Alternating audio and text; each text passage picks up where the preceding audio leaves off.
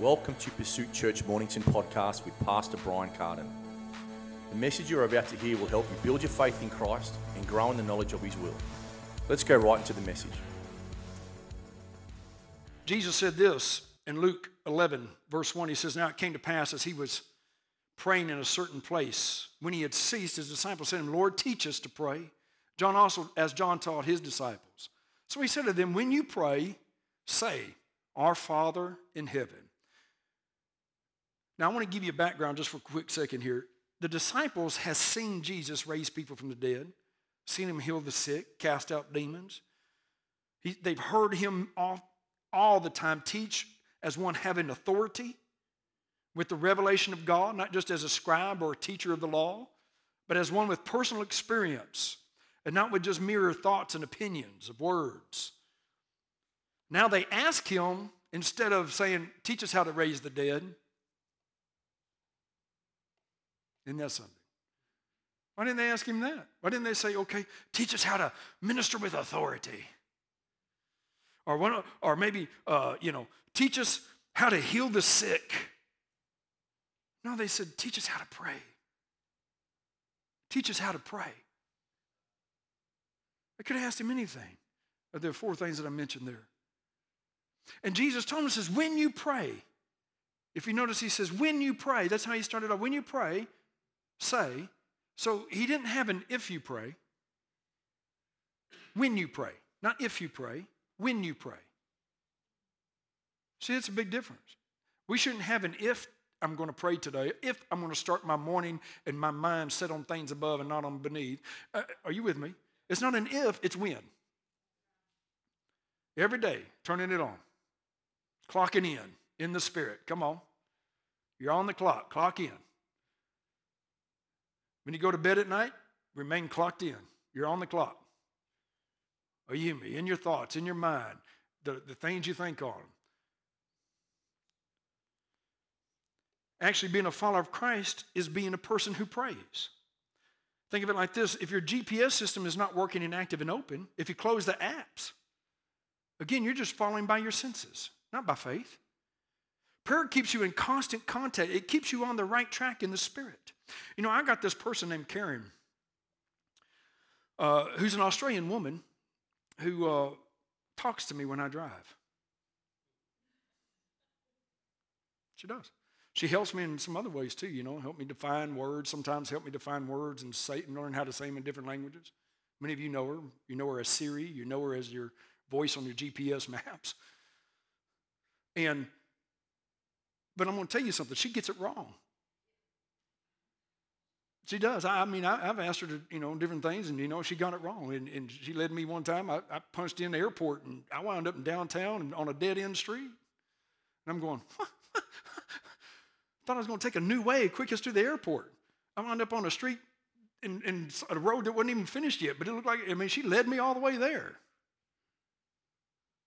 That's because we are called to connect in the Spirit to the Holy Spirit of God and not just rely on the knowledge of man, upon our own knowledge. We need to get into the right place of the Spirit that He might lead you into the right places. The Holy Spirit, He will take the Word of God and reveal it to you. He'll take that which is the Father's, His Word, and show it unto you. We have to start relying more on the Holy Spirit in prayer. Prayer is our lifeline. It's how we walk in the Spirit, keeping our body and mind under subjection.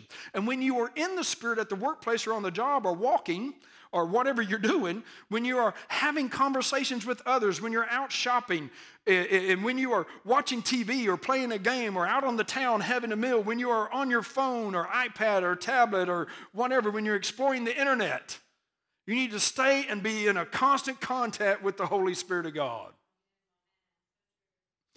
You can do that. How do you do that? By one is praying in the Spirit continually, just continually keeping an action in the Spirit, keeping yourself connected. You might not always be saying something. You might not always be singing something, but you know that your mind has stayed there. It's kind of locked in the Spirit and in the mind. You're just kind of locked in. When you lock in, you just kind of, all right, here we go. Let's go do this thing now today. You get out there and there's going to be all sorts of things that's going to pull on that. And you're going to have these times where you're focused, man, you're working and everything, but you're still in the Spirit. And then all of a sudden when something tries to pull you out of the Spirit, you'll have this little tug that goes, no, no, you don't think like that. Don't start saying that. Are you hearing me? Oh, great opportunity right now. Why don't you go ahead and say something about me? And you're like, okay, Jesus, I'll do that. Well, and all of a sudden you start talking and witnessing for Christ. And then if you start seeing yourself starting getting off, there you go, okay, we'll get back. Hold on just a minute. You get right back into that place. Are you hearing me? I tell you, it's so important.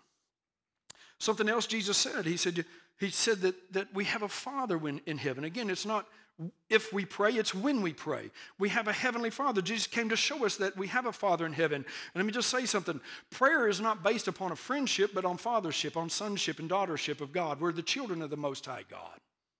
Prayer is based on that. He said you have a Father who is in heaven. What is a simple understanding of what a father's responsibility is? To give, to govern, to guide, to guard. Just a simple understanding of what a father's responsibilities are. To give. The Bible says, Jesus said in Matthew 7 through 9, it says that we have a good Father who gives good gifts to those who ask him. Jesus taught them by prayer to have this type of understanding with God, that he's a good Father, that he is our Father, that he cares, he will guide, he will govern our life. How does he govern us? Well, he governs us personally and by his Spirit and by his kingdom.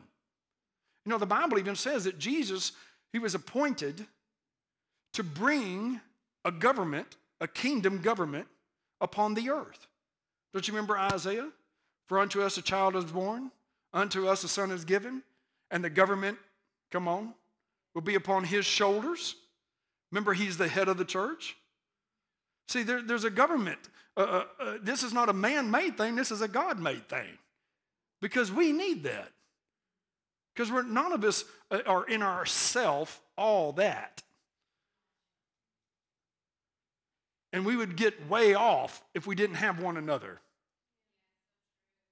And if we don't humble ourselves to the ways of God and submitting ourselves, I'll tell you, it's so important. So he guards us. He gives to us. He governs us. He will give us purpose through knowledge of his will on earth as it is in heaven. That's what Jesus said. He said this in Luke. When he said that, he said, in Luke 11, he said, let me just read that to you just real quick. He says, Our Father who art in heaven, hallowed be thy name. Thy kingdom come, thy will be done on earth as it is in heaven. Give us this day our daily bread. Forgive us our sins. One of the things that he does is he guards us. When Jesus said this understanding about forgiving us our sins, he went on to say, and we forgive others as well. We forgive those who trespass against us. That's a guard to us. Not only does he protect us and keeps us from harm, but I want to talk just for a moment about this guard. The Bible says, as our Father has forgiven us, we must also forgive others. And by forgiving someone else, you'll find that things will be going better for you in life. Put it this way, Mark 11, verse 25 through 26 says, Jesus said, whenever you stand praying, if you have anything against anyone, forgive them. When you stand praying, when you begin to pray, he didn't say, now you complain about those who have hurt you and are doing wrong to you. He didn't say complain about them. He said forgive them. When you stand praying, forgive. Why? Why is that a guard to us? Because he says, if you do not forgive, your Father in heaven cannot forgive you. Because you have isolated yourself.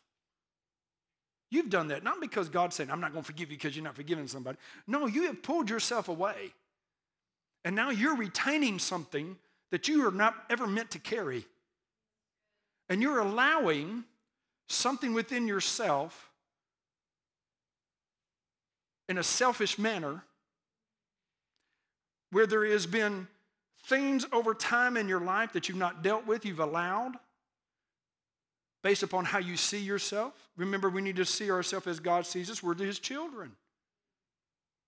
We've been forgiven. We've been made righteous. We are set free. We are not what the world says we are. We're too concerned about how other people see us, how other people like us, how other people think about us, instead of caring more about how God sees us and how God thinks about us and our relationship with God. Having confidence in Him, not confidence in how everybody else gives us confidence and how they see us and what they say about us. If that's the case, you're going to be tossed to and fro and unstable in every aspect of life because you're still comparing yourself with other people and other things. And you're still something in this world you still love more.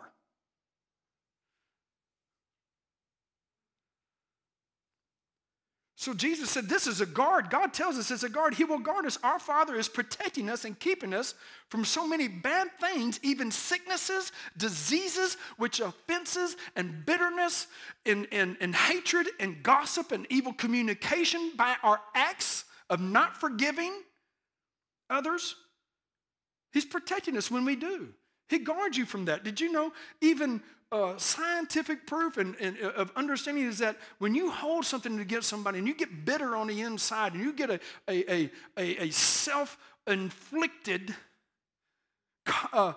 understanding of who you are, concept of who you are and how you see yourself based upon how others tell you about yourself, that's Satan just using them to control you. No, you can't tell somebody, I bind you, say when they speak to you. You don't do that. You just go, Thank God I am the righteousness of God in Christ. God, I know I'm learning and growing all the time, and I know I'm not a perfect person, but you know what? Glory to God, I am who you say I am. God, I know I'm growing, I'm there, but you know, that's just meant to control you. Not necessarily, and to keep you from having that fulfilled life. And so He's guarding you when you quickly forgive. They do something wrong, you go, oh, I forgive you. It's gone, man. When you forgive, you just don't hold on to it. I forgive, that didn't mean nothing. Are you with me? That's not arrogance. That's not not understanding and learning. We have to forgive and be quick to forgive. It's not easy, but it can happen, and you can learn that. You can become stable through your prayer life. So I ask you today, do you have someone or a them in your life? When Jesus said this, when He said in Luke 11, He says, forgive us our sins, for we also forgive every one of them that is indebted to us, and lead us not into temptation, but deliver us from evil. Is there someone in your life today that you need to say, I forgive them?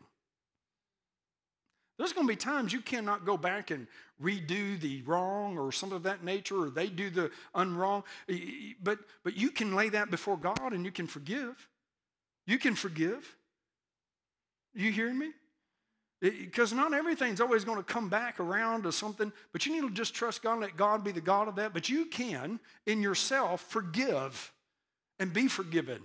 If you've harmed someone, ask for forgiveness from God. That's a great place to start. You might not even can communicate to them, but you can ask for forgiveness. And if God opens up the door for that other conversation to happen, you pray for them that they will be healed from whatever that was. And if you in yourself feel like that somebody has something against you and you've been hurt, you forgive them. They've done something to you. You forgive them, and you say, you know what? I'm just going to praise the Lord. That might not immediately sort everything out in the natural, but let me just tell you something. It begins in the spirit before it happens in the natural. God will come around, and if they hold it, listen, God's going to come back and bless you and increase you. I guarantee you, listen to me, this is how God works. He's going to come back and He's going to do something good for you because you're walking, you're doing it.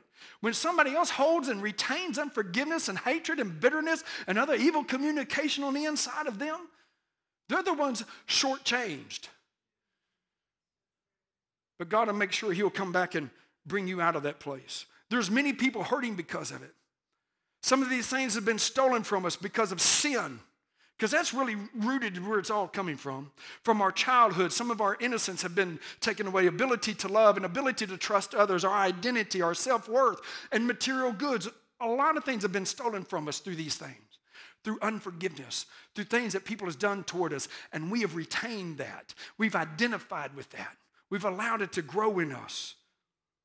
But like many, as a result of sin's effects, we can either seek out excuses, which begin to form an isolation, or if I say it like this, insulation.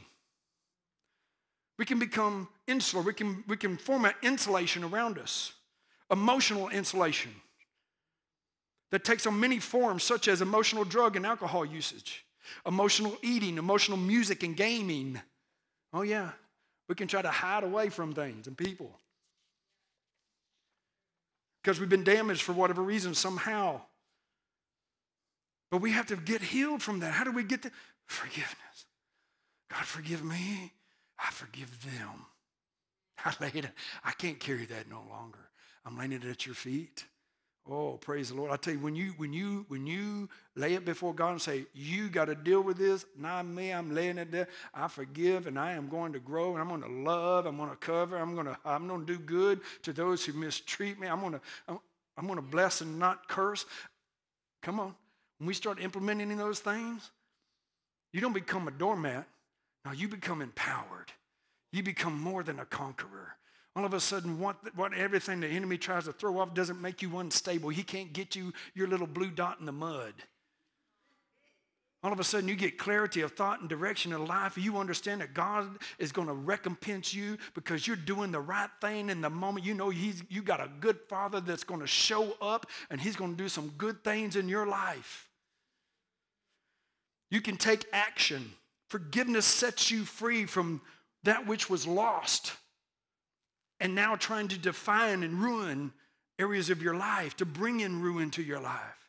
Someone or something, some moment in time that took from you. Listen, we don't need to let them continually steal our future too. We need to trust the Lord for healing and restoration. We need to focus on doing what Jesus commands, forgiving those who have wronged us. Jesus taught this many times throughout his messages and conversations with others. He did it in Luke 6:32. He said, for if you love those who love you, what thanks do you receive? For even sinners love those who love them. And if you do good to those who do good to you, what thanks do you receive? For even sinners do the same. And if you lend to those from whom you hope to receive, what thanks do you receive? For even sinners lend to sinners to receive as much in return, tit for tat. But love your enemies and do good and lend and hoping for nothing in return. Then your reward will be great. Do you hear that? Then your reward will be great. You think you're going to get great reward from others. God says, oh, you haven't seen nothing yet. I got great reward for you. And you will be sons of the highest. For he, our God, our Father, is kind to the unthankful and the evil. So we need to follow our Lord's instructions when we forgive others, just as Jesus followed his Father's example. Jesus did not just teach us about the principle, he gave us an example. He lived it through what he endured on the cross. Consider this. Jesus was innocent. He was betrayed. He was lied about. He was accused. He was robbed. He was spat upon. He was beaten. And every stripe and wound that was inflicted upon him was for all of us. The very sins of mankind committed against him, including the very ones responsible for nailing Jesus to the cross. Yet in the midst of all that, in Luke 23:34, Jesus said, Father, forgive them, for they don't know what they're doing. Let's make this clear as I close. The sin, no matter how bad it is or was committed against you, was included in those stripes.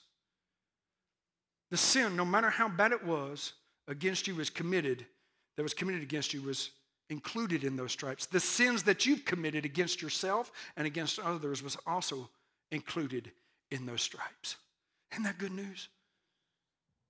The only possible difference between you and the other person is that you've accepted Jesus for the payment of your sin. As Christ has forgiven you, Jesus says, you forgive.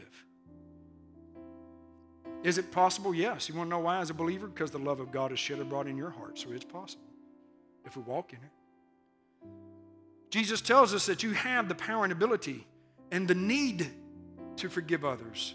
Ephesians 4:32 says, be kind to one another, tender-hearted, forgiving one another, even as God in Christ has forgiven you. It's Ephesians 4:32. And as a result, you can move forward, no more controlled by the pains of the wrongs, and personally forgiven as a child of God with no weight of unforgiveness hanging around your neck. Think about that. Free at last. You can begin to see your worth. You'll see your worth, not based upon how others tell you you're worthy, because they're not going to treat you at the level of the worth you are. No man will. No person will treat you as valuable as you are. You're more worthy than what anyone's ever treated you, but Jesus saw your worth. He will reward you. He will treat you and value you the way you're supposed to be. You need to learn to value yourself and treat yourself as worthy as His blood and His sacrifice paid for you. There's more to you than just the things that's happened to you. We have to be free and lay those things at the feet of Jesus by forgiveness. Not only asking for it, but forgiving others. They may never come to that place in their life, but you can be free. They'll begin to wonder why you're so happy. Why do you feel that way? How can you behave that way? You might irritate them at times because they see something in you they don't have. That's okay. That's all right. You can share with them. And they might even say, yeah, but I remember when you did this. No. You say, I put that under the blood. I've asked for forgiveness for that. You're going to have to let that go too. I've forgiven myself. God's forgiven me. You can be healed. Why don't we pray right now? And let's just ask God to heal us. Heal those around us. I believe God for healing of the nations today. Thank you for listening to today. If you are wanting more of these timely messages and teachings, go to our website at Pursuit Church Mornington to find all the other ways you can access Pursuit Church ministry and messages.